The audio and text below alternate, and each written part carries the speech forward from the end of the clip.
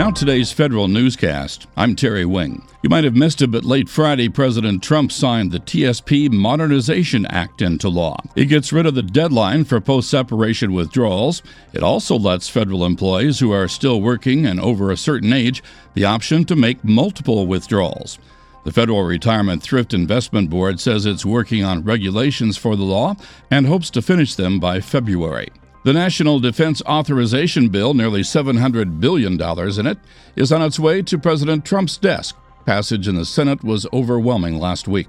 Congress added in more money than the White House had asked for and endorsed $625 billion for base spending and $20 billion for nuclear security programs under the Energy Department.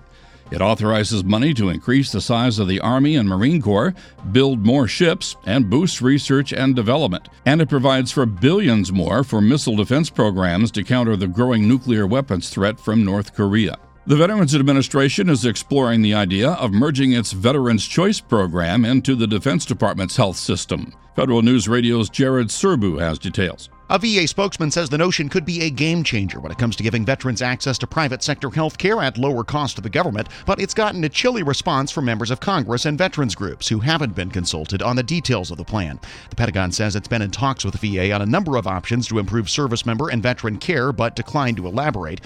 VA says any such merger would take 7 to 8 years because the two departments won't be using a combined electronic health record system until then. Jared Serbu, Federal News Radio. Attorney General Jeff Sessions has ordered new rules telling the Justice Department that guidance memos will no longer be used to create de facto regulations. Saying guidance documents can be used to explain the law, but not to change the law or impose new standards. Sessions said in the past the DOJ and other federal agencies have blurred the distinction between regulations and guidance documents. Sessions said he hopes to clear that up by no longer issuing any DOJ documents that could create new rights or obligations beyond what is prescribed by law.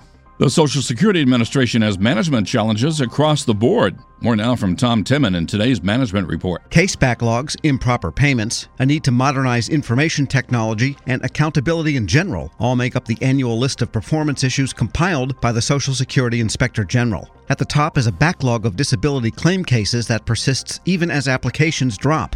The IG also cites a failure by leadership to plan properly and a lack of transparency. It has 18 recommendations for improving things. I'm Tom Temin. The U.S. Senate confirmed Brenda Berman at the U.S. Department of Interior Bureau of Reclamation. She'll be the new commissioner, the first woman ever to lead the bureau. Berman comes to Interior after working as the director of water policy for Arizona's Salt River Project. The director of the Center for Faith-Based and Neighborhood Partnerships at the Department of Homeland Security has resigned following reports he made racially disparaging remarks.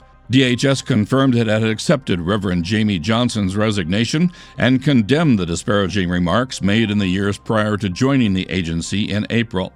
Congress passes another law to fight waste, fraud, and abuse in federal spending.